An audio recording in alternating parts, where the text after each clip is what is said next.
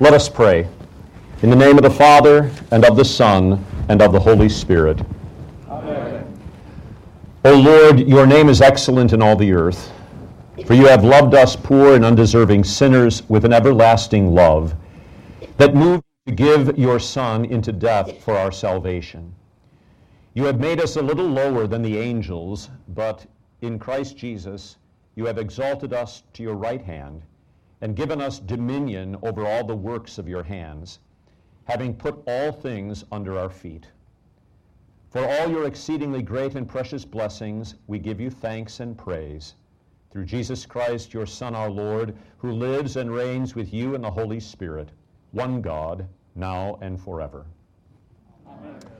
Today is the Feast of the Holy Trinity, and that is highlighted throughout the week in the Congregationate Prayer, which when you get it is printed on white paper.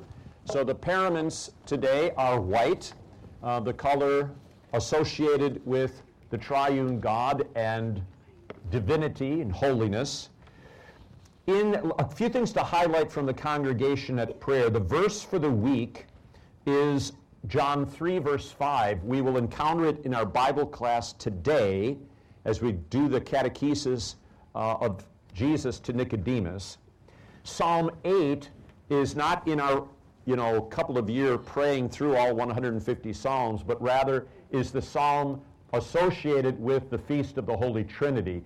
The prayer that I use to begin Bible class is based on that psalm. The catechism for the week, since Jesus talks to Nicodemus about baptism being born from above of water and the Spirit, the section from the catechism is what is baptism and which is that word of God. I really like this because it keeps moving in the direction of Joanne over here. This is cool.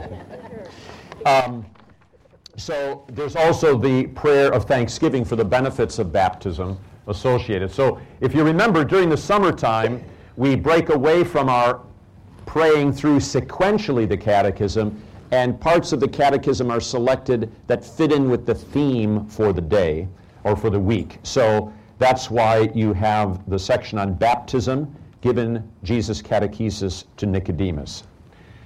The end of last week, we began the summer series of readings, which will go through in the daily readings, the entire Gospel of Matthew, but in short excerpts.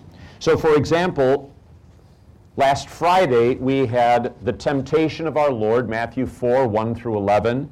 Now on Monday, Jesus' ministry and the call of the fishermen, chapter 4, verses 12 through 25. And then on Tuesday, the Sermon on the Mount, beginning with the Beatitudes and so forth. So it is a slow motion walk, giving you opportunity to meditate upon the Gospel of Matthew. The second reading throughout the summer will be short excerpts from the prophet Isaiah. Isaiah's prophecy is 66 chapters long. A number of the chapters are quite lengthy. But what is contained in this lectionary are excerpts from just about every chapter kind of sequentially through. You don't have to necessarily expect there to be a connection between the Matthew reading and the Isaiah reading, but there should be wonderful material for you to meditate on in those daily readings.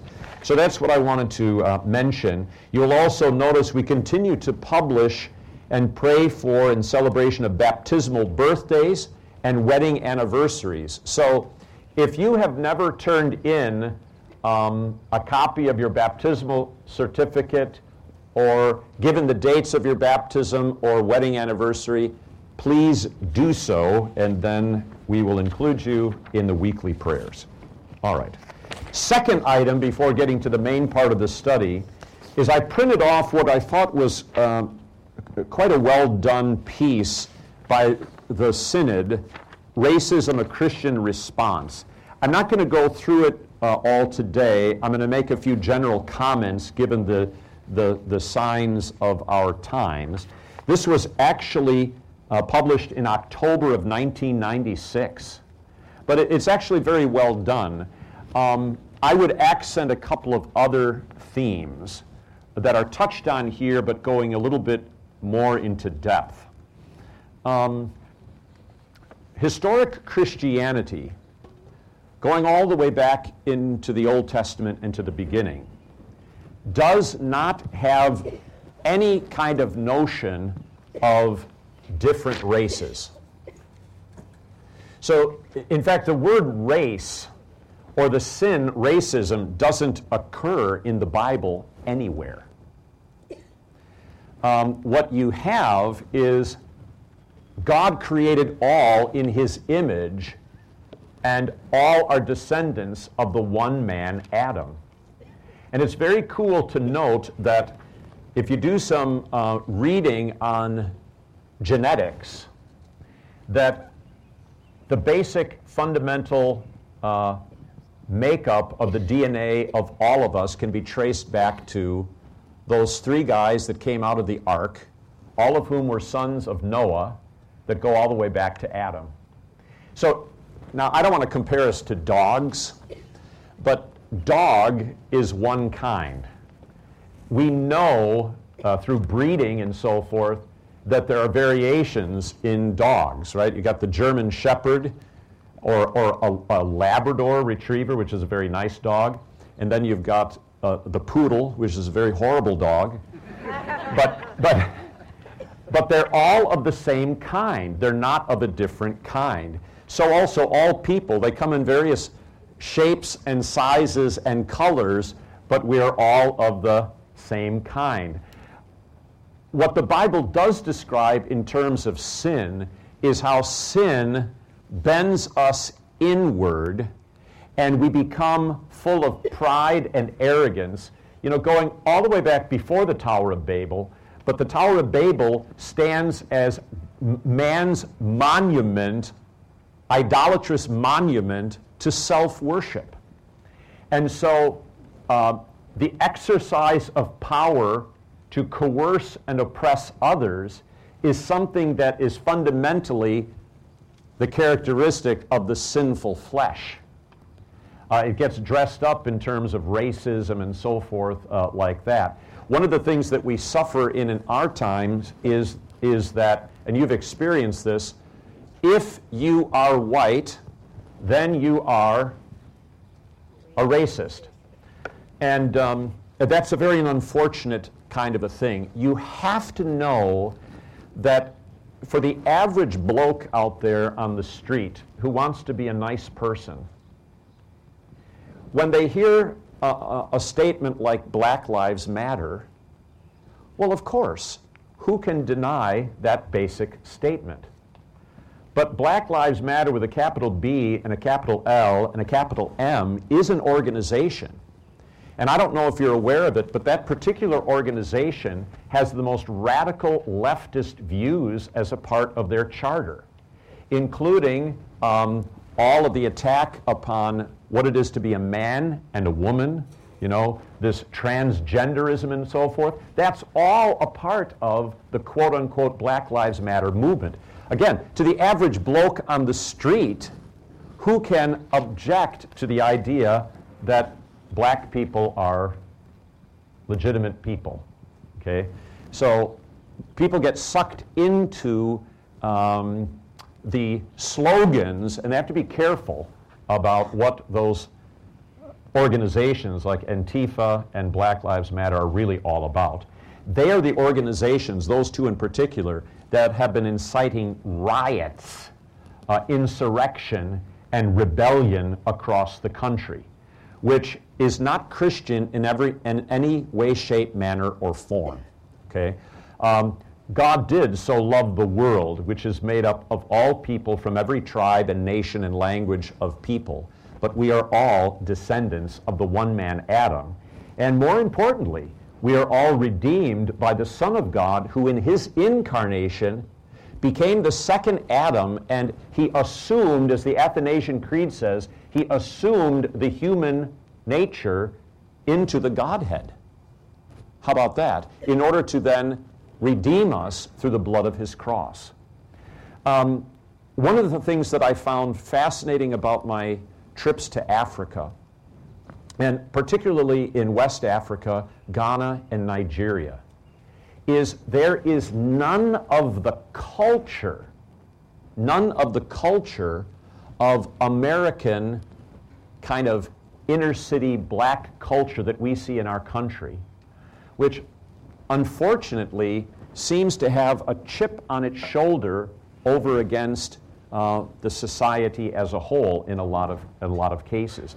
Black Lives Matter and Antifa have as their objective the destruction of the rule of law and the destruction of the American way of life as a constitutional republic where it's based upon the Constitution and the Bill of Rights and the branches of government that descend from that. So it is really, these are really anarchistic kinds of organizations out to destroy, and a lot of well-intentioned people get drawn into this.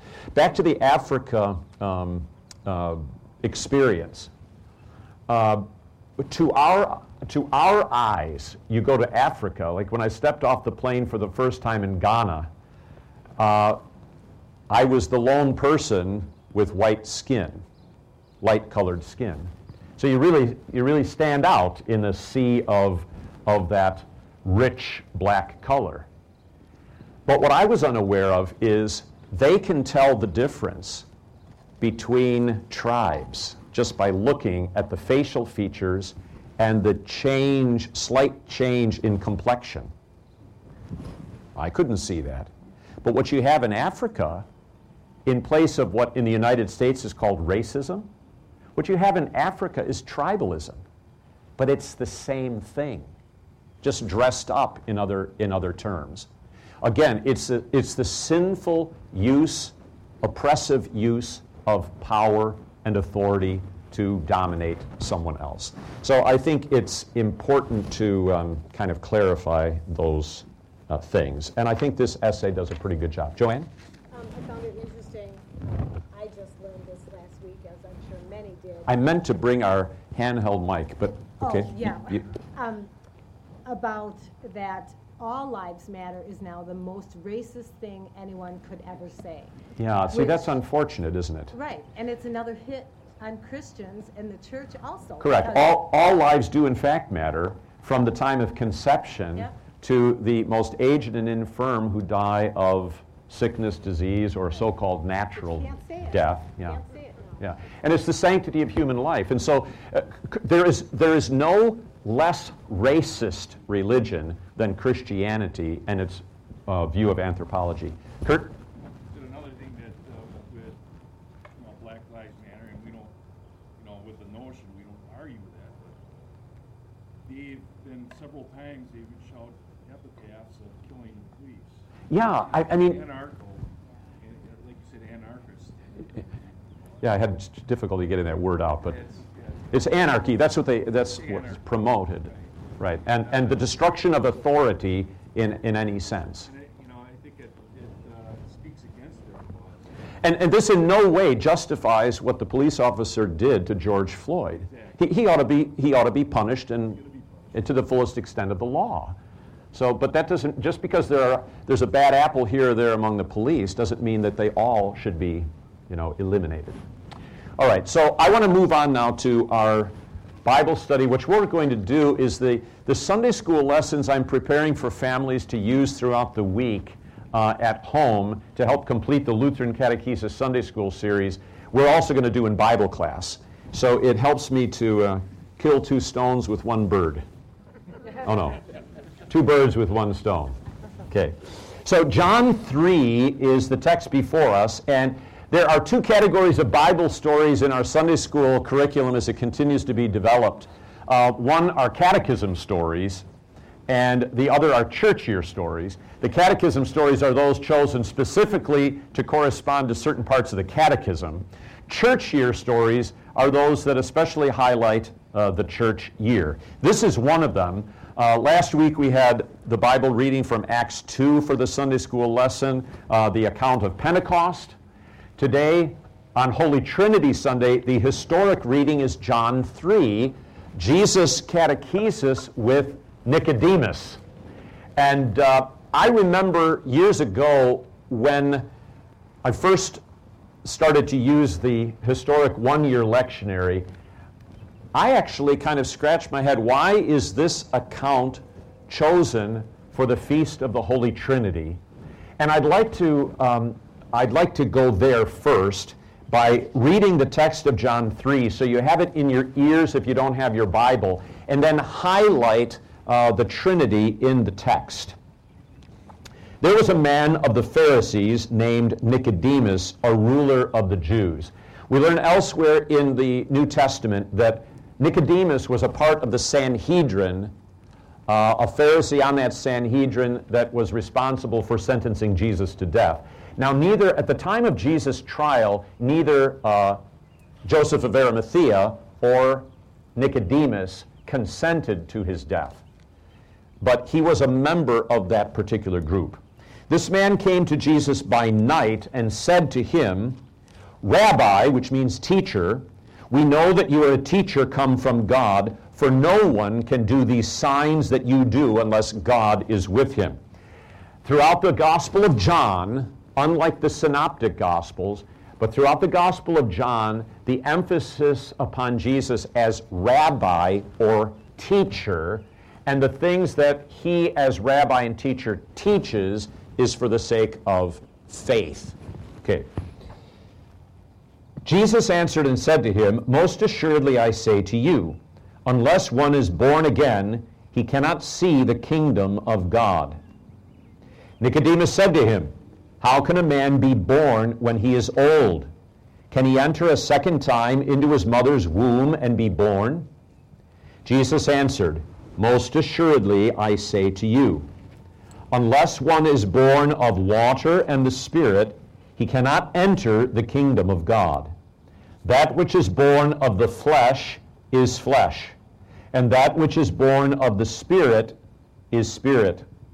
Do not marvel that I said to you, you must be born again.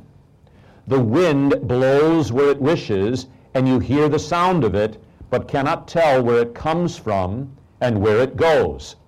So is everyone who is born of the Spirit." Nicodemus answered and said to him, "How can these things be?" Jesus answered and said to him, "Are you the teacher of Israel, and do not know these things? Most assuredly I say to you, we speak what we know, and testify what we have seen, and you do not receive our witness.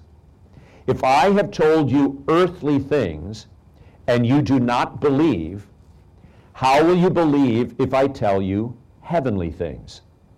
No one has ascended to heaven, but he who came down from heaven, that is the Son of Man who is in heaven. And as Moses lifted up the serpent in the wilderness, even so must the Son of Man be lifted up, that whoever believes in him should not perish, but have eternal life. For God so loved the world that he gave his only begotten Son, that whoever believes in him should not perish, but have everlasting life. For God did not send his Son into the world to condemn the world, but that the world through him might be saved." This is the word of the Lord. Thanks be to God. All right. Now, where is the Trinity explicitly or implicitly referred to by Jesus? He does so in terms of the persons of the Trinity being mentioned. So in verse 16, this classic passage that everyone knows by heart, God so loved the world that he gave his only begotten Son. Context, context, context always means everything. So here, the reference to God is speaking about God the Father, who gave in love his only begotten Son. The Holy Spirit in verse 6 is mentioned, that which is born of the Spirit. The Holy Spirit is Spirit. In verse 8, the Holy Spirit is compared to the wind. The wind blows where it wishes.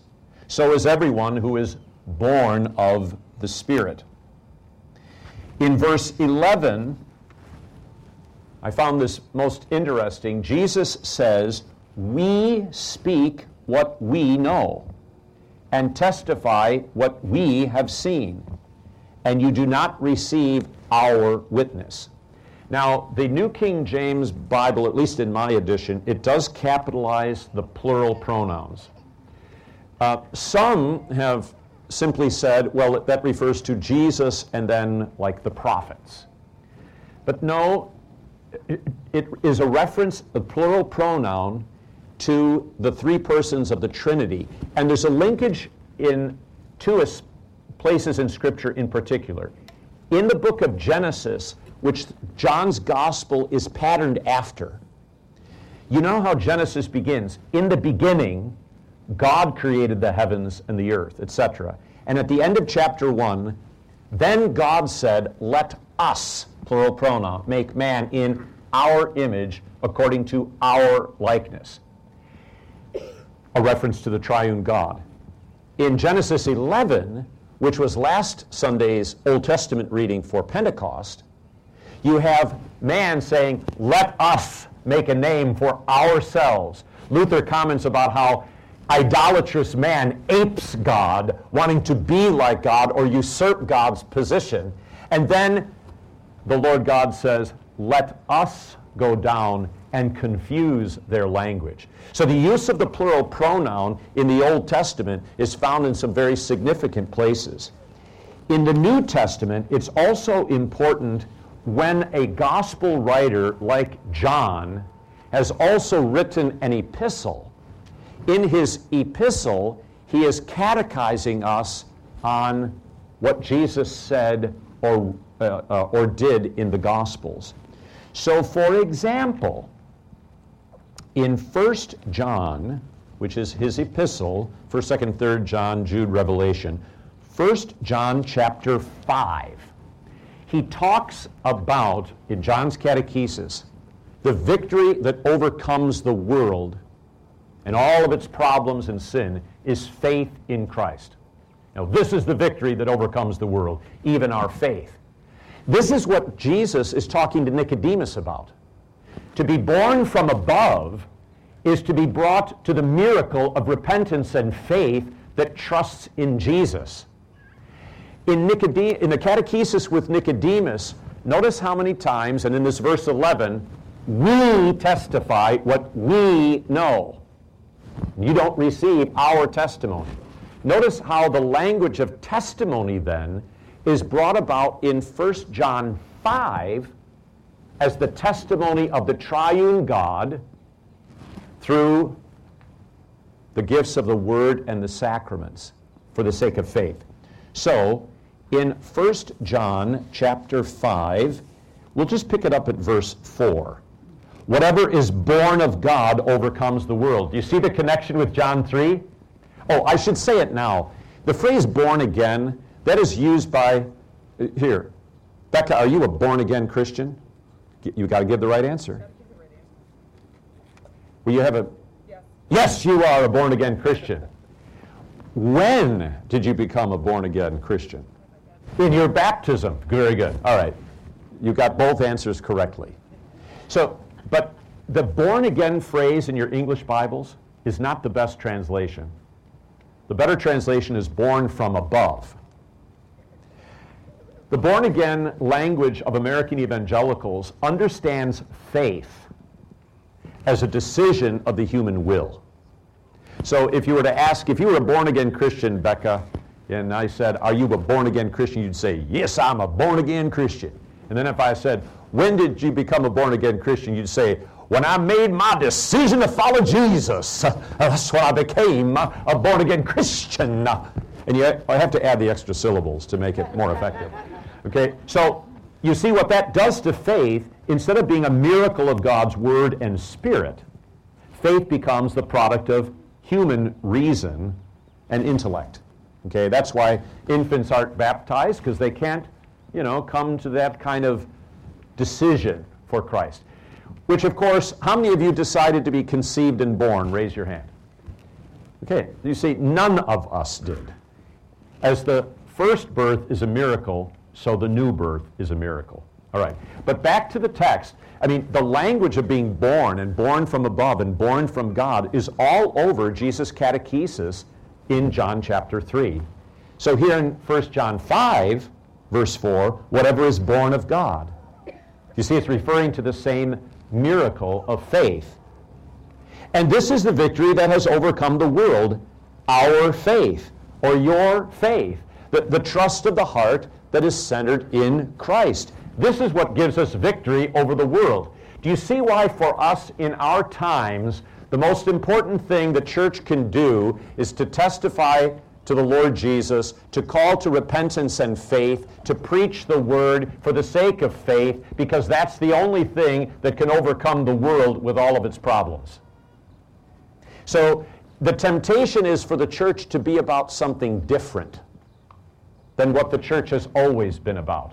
And as I say in the sermon this morning, the times that we're going through right now, whether it's through a pandemic and its aftermath and so forth, or the insurrection and rebellion, this is nothing new.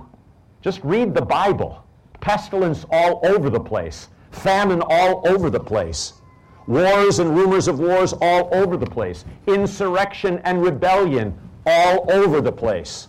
Sodom and Gomorrah all over the place. So the church has to be what the church only can be, because guess what? You're not going to find the gospel or the word of God preached anywhere else. So if we don't do it, which is our rightful heritage, then who will?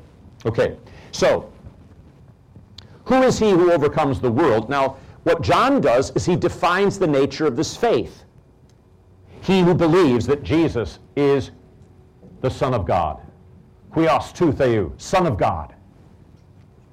Jesus of Nazareth, see, that's a reference to the man Christ Jesus in the flesh, true man, is the Son of God, true God. Jesus is Lord. All right, so there's the victory, and you see this in John chapter 3. God so loved the world that he gave his only begotten Son. All right, now to the idea of testimony. Again, John 3:11, we testify what we know.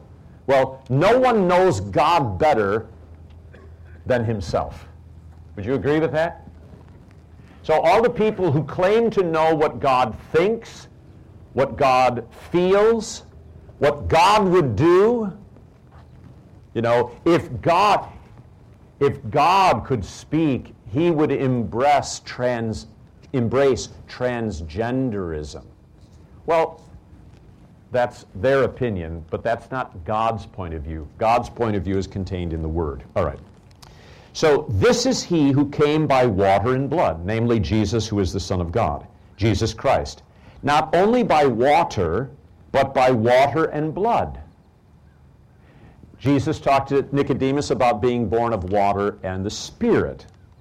At the end of John's Gospel, the blood and the water flowed forth from Jesus' side when he was pierced as the second Adam, and the church was formed from his side as Eve was formed from the side of Adam. And it is the Spirit who bears witness. How about that? Because the Spirit is truth. So the Spirit bears witness. In John's Gospel, the catechesis we heard so much of during Eastertide, the Spirit is called the Comforter, the Helper, and so forth, the Spirit of truth who proceeds from the Father. Now look at verse 7.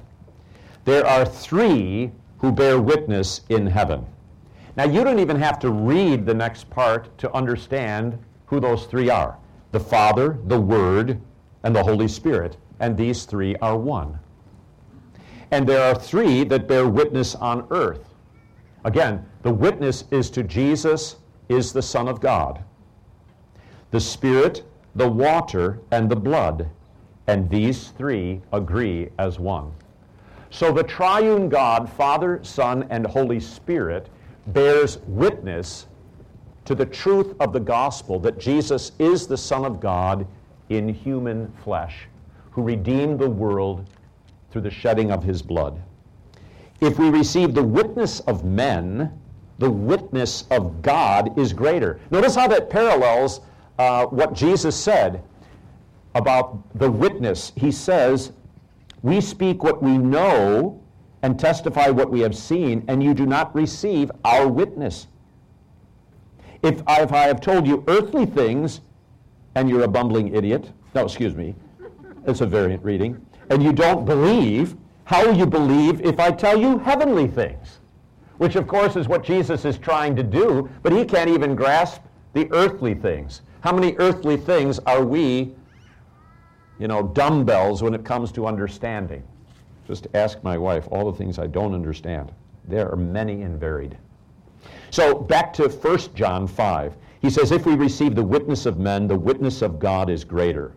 For this is the witness of God, which he has testified of his Son. Notice the reference to the Father and the Son again, and the Spirit has already been so explicitly mentioned. He who believes in the Son of God has the witness in himself. So God witnesses to the salvation in his Son, Jesus Christ our Lord, and to believe in him is to have that witness in ourselves. And St. Paul will talk about how this is how the Spirit continues to bear witness in our hearts that we belong to God. So if we receive the witness of men, the witness of God is greater. For this is the witness of God which he has testified of his Son. He who believes in the Son of God has the witness in himself. He who does not believe God has made him a liar, because he has not believed the testimony that God has given of his Son. Notice, God gives the testimony. Who is this God? Father, Son, and Holy Spirit. The Father who has sent the Son who has preached and who has come into the world in obedience to the Father, the Spirit who proceeds from the Father and the Son and who carries along the holy prophets and apostles in their inspired writings and witness and so forth. It's God who bears witness to his Son. What a privilege it is for the church in her ministers and in the confession of the creeds of the church to confess this witness of the triune God before the world. That's why I said this morning, the Athanasian Creed is so often thought of as an obscure kind of creed, what lofty language of over 1,500 years old, what relevance does it have today? It has absolute relevance today. Chiefly, as I said, because it's the truth. And the truth of God is always relevant, even if we're like Nicodemus and don't understand it. But it has relevance as it talks about the incarnation of the Son of God and how all human beings are descendants of him. All right, finishing up 1 John 5. This is the testimony that God has given us eternal life, and this life is in his Son. God did not come into the world to condemn the world, but that the world through him might be saved.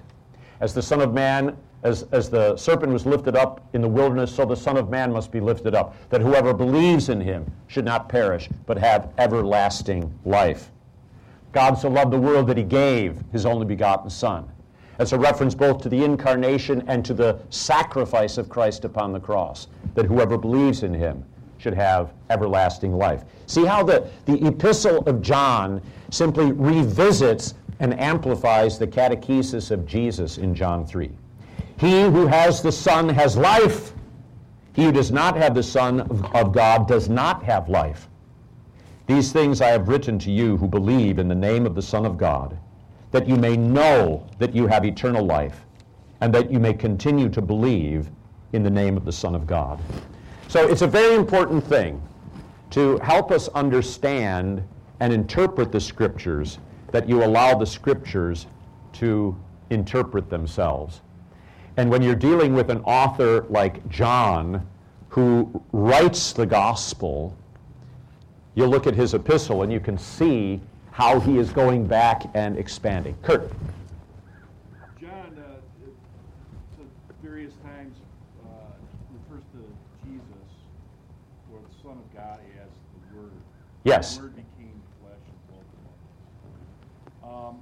If you didn't hear that, John refers many times to Jesus not only as Son of God, but as the Word of God, the Logos.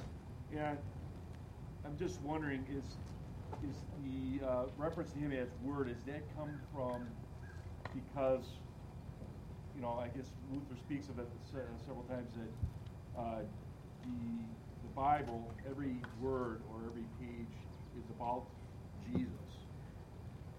So as Scripture testifies of Jesus all the time, is that why he's referred as to the Word? Yeah, the word logos in the Greek is a rich and deep concept.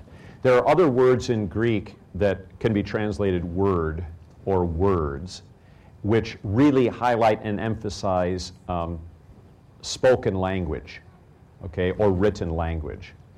Logos is a deeper meaning than that. Certainly when God the Father spoke, he is creating all things through the eternal Word, who happens to be a person, which is a mind-boggling kind of concept. But the connection that you make is correct, that the Bible, which is written words, and the preaching and teaching of it through oral words, and what the prophets spoke and what the apostles spoke, has as its center the divine Logos, the eternal Word of the Father, who is the Son of God and the Savior through whom all things were made. So it is there is a connection there, that everything in the Scriptures finds its fulfillment then in the Son of God, the eternal Word who became flesh. The Word became flesh and dwelt among us. Okay, so those are the connections of the Holy Trinity. I began by saying, how did it come about that this particular passage was in the church's history in the one-year series associated with Holy Trinity? There's just a lot more than meets the eye, perhaps, upon first reading. That the triune God is throughout John chapter 3 in Jesus' catechesis.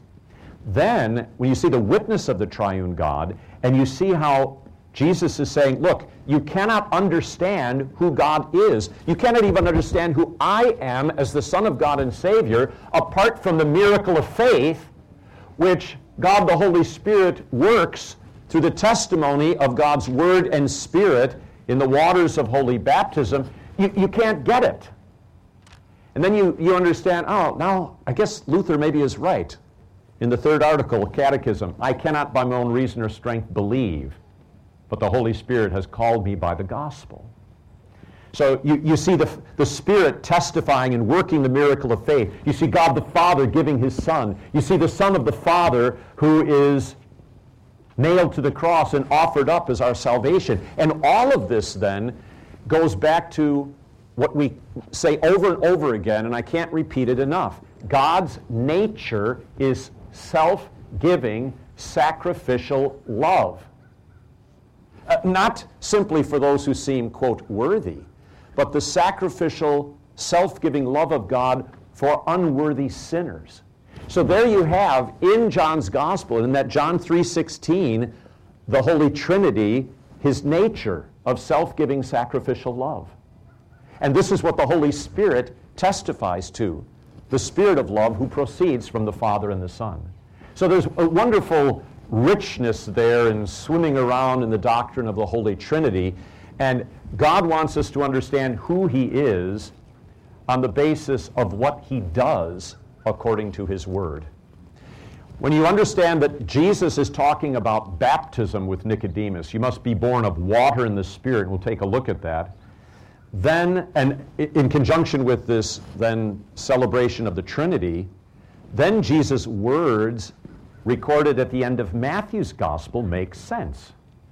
Go and make disciples of all nations, baptizing them in the name of the Father and of the Son and of the Holy Spirit.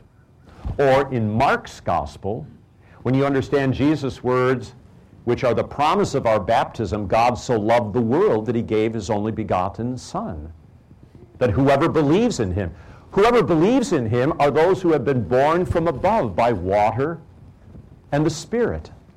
So then Mark's Gospel says, whoever believes and is baptized shall be saved. Do you see how they cross, relate, and help to interpret each other? All right. Let's pause here before I go on to some other items and see if you have any other comments or questions. Wally. Now, Nicodemus asked,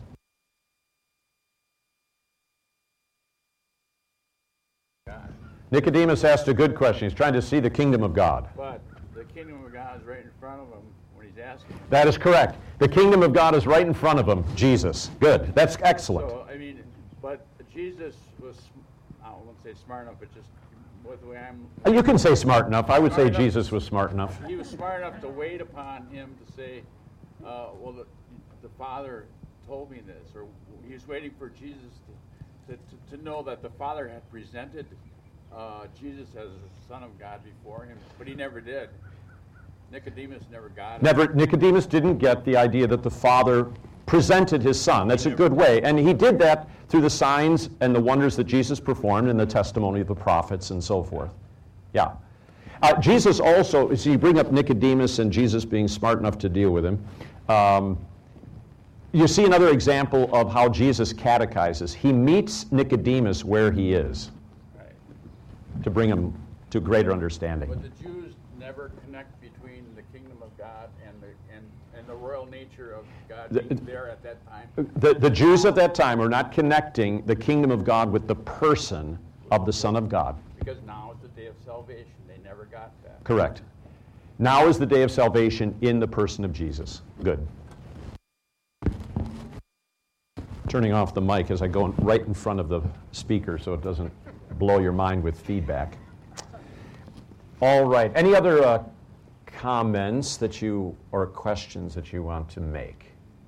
All right. Let's take a look at the specific reference to what it is to be born from above. And you have here, again, let me repeat the preliminary statement. We cannot know and understand and believe apart from the miracle of faith. So that had to be wrought in Nicodemus. In what the part that Wally just mentioned, to see the kingdom of God or to enter the kingdom of God is to believe in Jesus and to enter into Jesus. The epistles talk a lot about being in Christ. There's another wonderfully rich baptismal discussion there. In baptism we are placed, the Greek is en Christo, in Christ, joined to his death and resurrection. So to enter the kingdom of God, as Jesus says here, is to enter into Christ by water and the Spirit. Isn't that fantastic? To see, in John's gospel, seeing is believing. Not in the sense that we say, unless I see, I will not believe, but in the sense of insight, enlightenment of faith. So in verse 3, Jesus says to him, most assuredly I say to you, unless one is born again, or as I said, the better translation is born from above, he cannot see the kingdom of God. Seeing is to believe.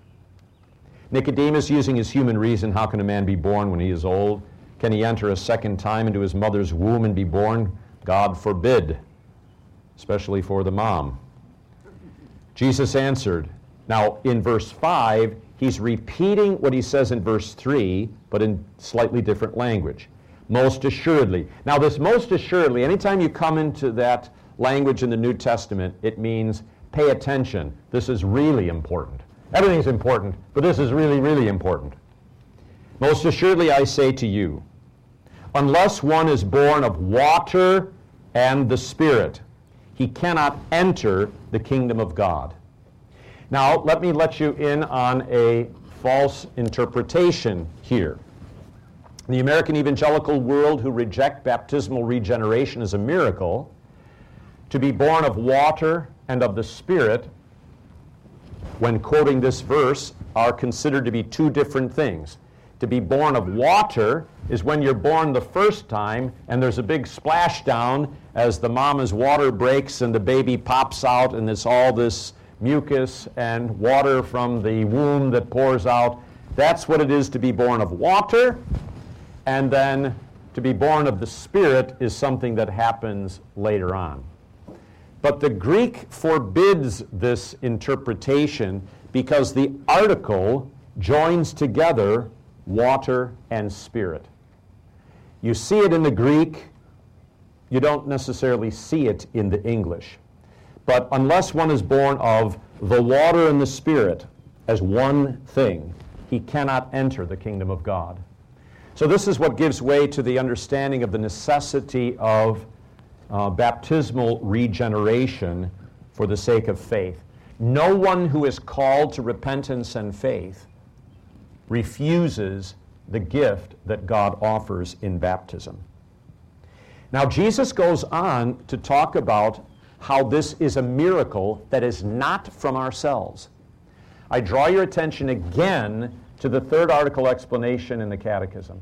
I cannot, by my own reason or strength, believe in Jesus Christ my Lord or come to him, but the Holy Spirit has called me by the gospel. Jesus says in verse 6, that which is born of the flesh is flesh. And we most often, I think, quote Paul's use of the term flesh. In the Greek, the word is sarx. And he uses sarx, flesh, to denote the sinful nature.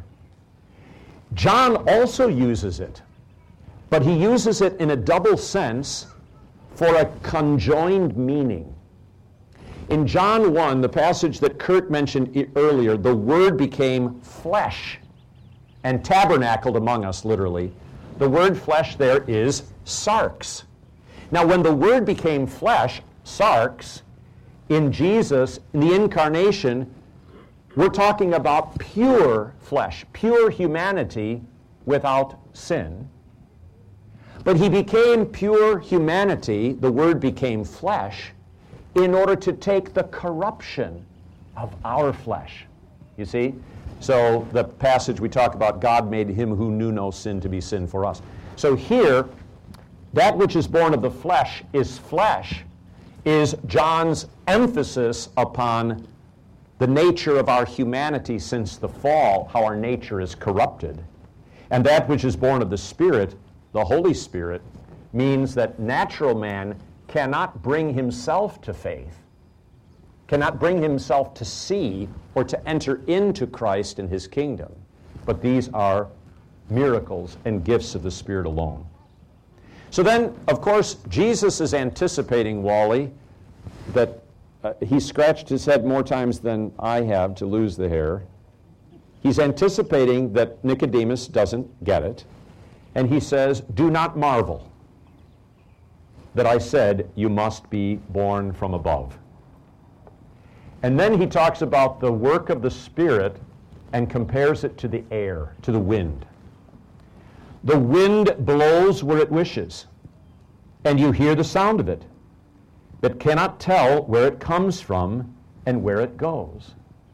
What's the point of original origin of the breeze that's coming across the patio?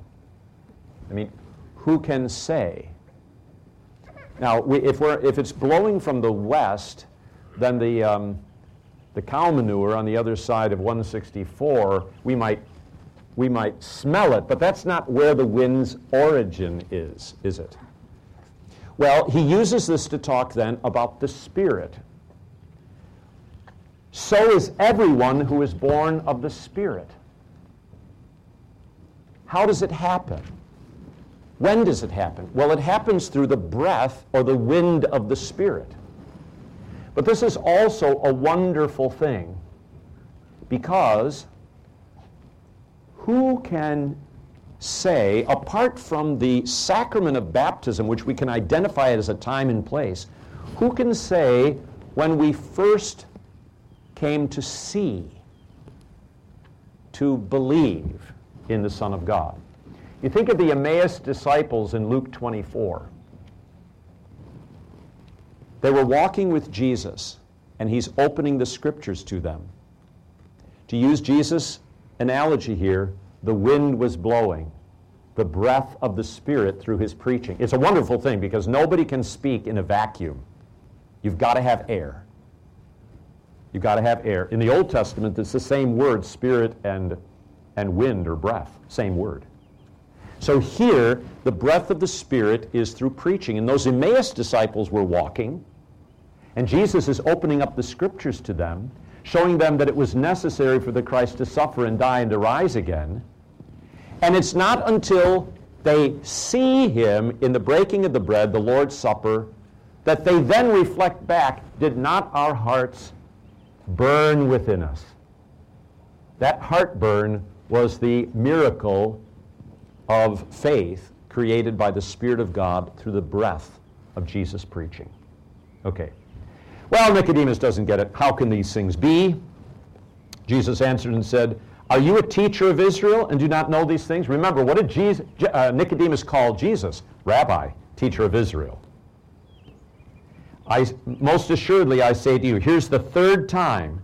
The first was in verse 3, to be born again or born from above to see the kingdom. The second in verse 5, a clear reference to baptism, born of water and the Spirit, to enter into Christ. And now verse 11, we speak what we know and testify what we have seen, and you do not receive our witness. So the Holy Trinity is revealed to us through water and the Spirit at our baptism as God the Father, God the Son, and God the Holy Spirit. And then in the wonderful apostles and later the Nicene Creed, all that Father, Son, and Holy Spirit has done in self-giving love for us is there articulated. Okay. If I have told you earthly things and you do not believe, how will you believe if I tell you heavenly things? No one has ascended to heaven, which is a way of speaking against all forms of works righteousness, but he who came down from heaven, that is the Son of Man. So Jesus becomes the Son of God, becomes the Son of Man, that we, baptized into the kingdom of God, into Jesus, might ascend with him to the Father's right hand. That whoever believes, and as Moses was lifted up as Moses lifted up the serpent in the wilderness, even so must the Son of Man be lifted up, that whoever believes in him should not perish, but have eternal life. Now, I should have put the reference on your sheet. It's Numbers 21, verse 9, the lifting up of the bronze serpent. You remember that the children of Israel had rebelled against God, and in judgment for their sin, he sent what is called fiery serpents, which are poisonous, vipers, serpents, to bite them. And so they are dying. What they're dying of is their sin. What they're dying of is the judgment of God against them because of their sin. So as Moses lifted up this, and then he was told to lift up a bronze serpent, and if you look to it, you see that was faith in what God provided. So there was a promise of deliverance from death by looking in faith to the bronze serpent on a pole that God provided. You follow? So as Moses lifted up the serpent in the wilderness, so the Son of Man must be lifted up. He becomes the curse for us who deserve the curse. He suffers the judgment of hell and condemnation and death that we deserve. So he is lifted up upon the altar of the cross like that serpent in the Old Testament. So God indeed made him who knew no sin to be sin for us, and as the scriptures say, cursed is everyone who hangs on a tree. Well, this ends then the section, its climactic moment. As we said before, this new birth of water and the Spirit, a clear reference to the miracle of baptism. And Mark records Jesus' word, whoever believes and is baptized will be saved. The content of baptismal faith is God who so loved the world that he gave his only begotten Son, that whoever believes in him should not perish but have everlasting life. God did not send his Son into the world to condemn the world, but that the world through him might be saved. All right, which is a great comment against any notion of racism at the end. Any last comment? Because we're needing to adjourn, and those who are coming to 10:30 service to make their way in. Any other comments or questions? Let us. Now, see, this was good because we had overcast most of the time, and now that we had some sun at the end, you're realizing, Pastor's right, I need to bring a hat. And sunglasses. And sunglasses, which I will have. I have them inside. Both the hat and the sunglasses. Let us close with prayer. Heavenly Father, we give thanks to you that for Jesus' sake, baptism works forgiveness of sins, rescues from death and the devil, and gives eternal salvation to all who believe this, as your words and promises declare.